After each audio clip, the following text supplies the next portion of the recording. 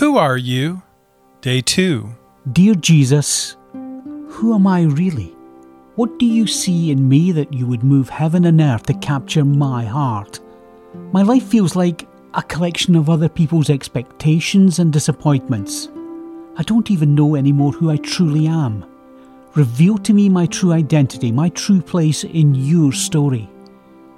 Give me grace to hear your voice. Shut out all other voices and let me hear from you alone. I ask this in your name. Amen. He is the one who can tell us the reason for our existence, our place in the scheme of things, our real identity. It is an identity we can't discover for ourselves, that others can't discover in us, the mystery of who we are, who we really are, how we have chased around the world for answers to that riddle, looked in the eyes of others for some hint, some clue, hunted in the multiple worlds of pleasure and experience and self-fulfillment for some glimpse, some revelation, some wisdom, some authority to tell us our right name and our true destination. But there was and is only one who can tell us this, the Lord Himself.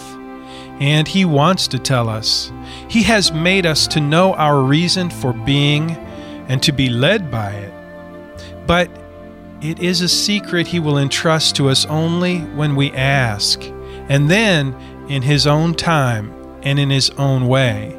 He will whisper it to us, not in the mad rush and fever of our striving and our fierce determination to become someone, but rather when we are content to rest in Him, to put ourselves into His keeping, into His hands. Most delightfully of all, it is a secret He will tell us slowly and sweetly when we are willing to spend time with Him who is beyond all time. From Clinging by Emily Griffin. The Christian's identity and value do not reside in the fragile order and tenuous control that she or he imposes upon life. Identity and value are found in a vital and living relationship with Christ as Lord. This relationship liberates Christians from dependence upon their little systems of order and fragile structures of control. Not that believers live without order or control, but they are liberated from dependency on those systems and structures for their sense of self. From Invitation to a Journey by M. Robert Mulholland, Jr. We were not made to be alone. We were made not just for relationships, but to become people in Christ, relating to God. As we abandon ourselves to God, moment by moment, our significance and identity will be in His hands. They become His responsibility, not mine. From The Transforming Power of Prayer by James Houston. O God, our Heavenly Father, who created us beautifully and wonderfully, may we always look to You for our value and worth, remembering that we are a unique expression of Your infinite love, care and creativity. Help us, O Lord, to see ourselves as You see us, objects of Your extravagant love and tender affection. Through Christ. Amen. Chapter 62. For Zion's sake I will not keep silent, and for Jerusalem's sake I will not be quiet, until her righteousness goes forth as brightness, and her salvation as a burning torch. The nations shall see Your righteousness, and all the kings Your glory, and You shall be called by a new name that the mouth of the Lord will give. You shall be a crown of beauty in the hand of the Lord, and a royal diadem in the hand of your God. You shall no more be termed forsaken, and your land shall no more be termed desolate, but you shall be called, My delight is in her, and your land married. For the Lord delights in you, and your land shall be married. For as a young man marries a young woman, so shall your sons marry you, and as the bridegroom rejoices over the bride, so shall your God rejoice over you. On your walls, O Jerusalem, I have set watchmen, all the day and all the night. They shall never be silent. You who put the Lord in remembrance, take no rest, and give him no rest until he establishes Jerusalem and makes it a praise in the earth. The Lord has sworn by his right hand and by his mighty arm. I will not again give your grain to be food for your enemies, and foreigners shall not drink your wine for which you have labored.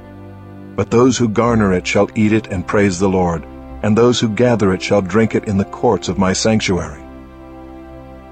Go through the gates, prepare the way for the people, build up the highway, clear it of stones, lift up a signal over the peoples. Behold, the Lord has proclaimed to the end of the earth. Say to the daughter of Zion, behold, your salvation comes. Behold, his reward is with him, and his recompense before him. And they shall be called the holy people, the redeemed of the Lord.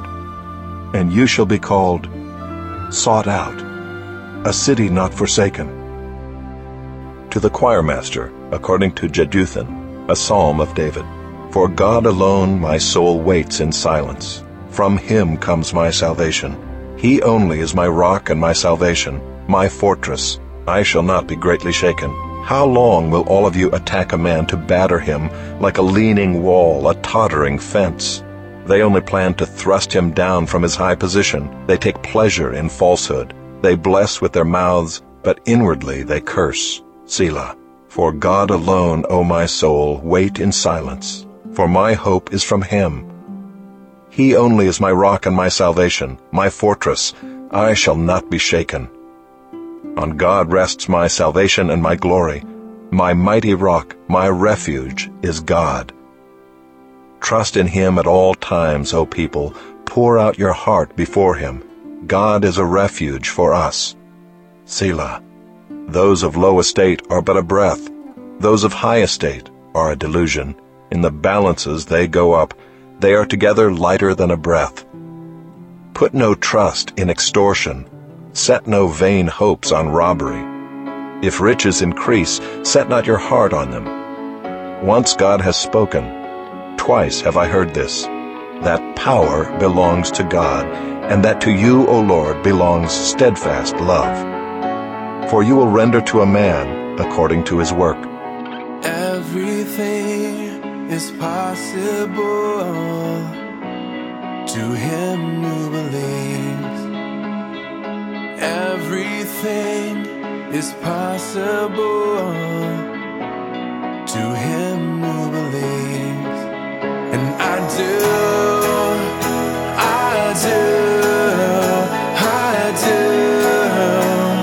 believe, and I do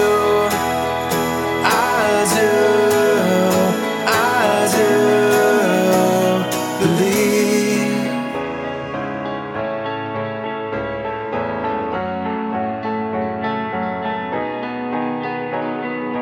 Everything is possible to him who believes.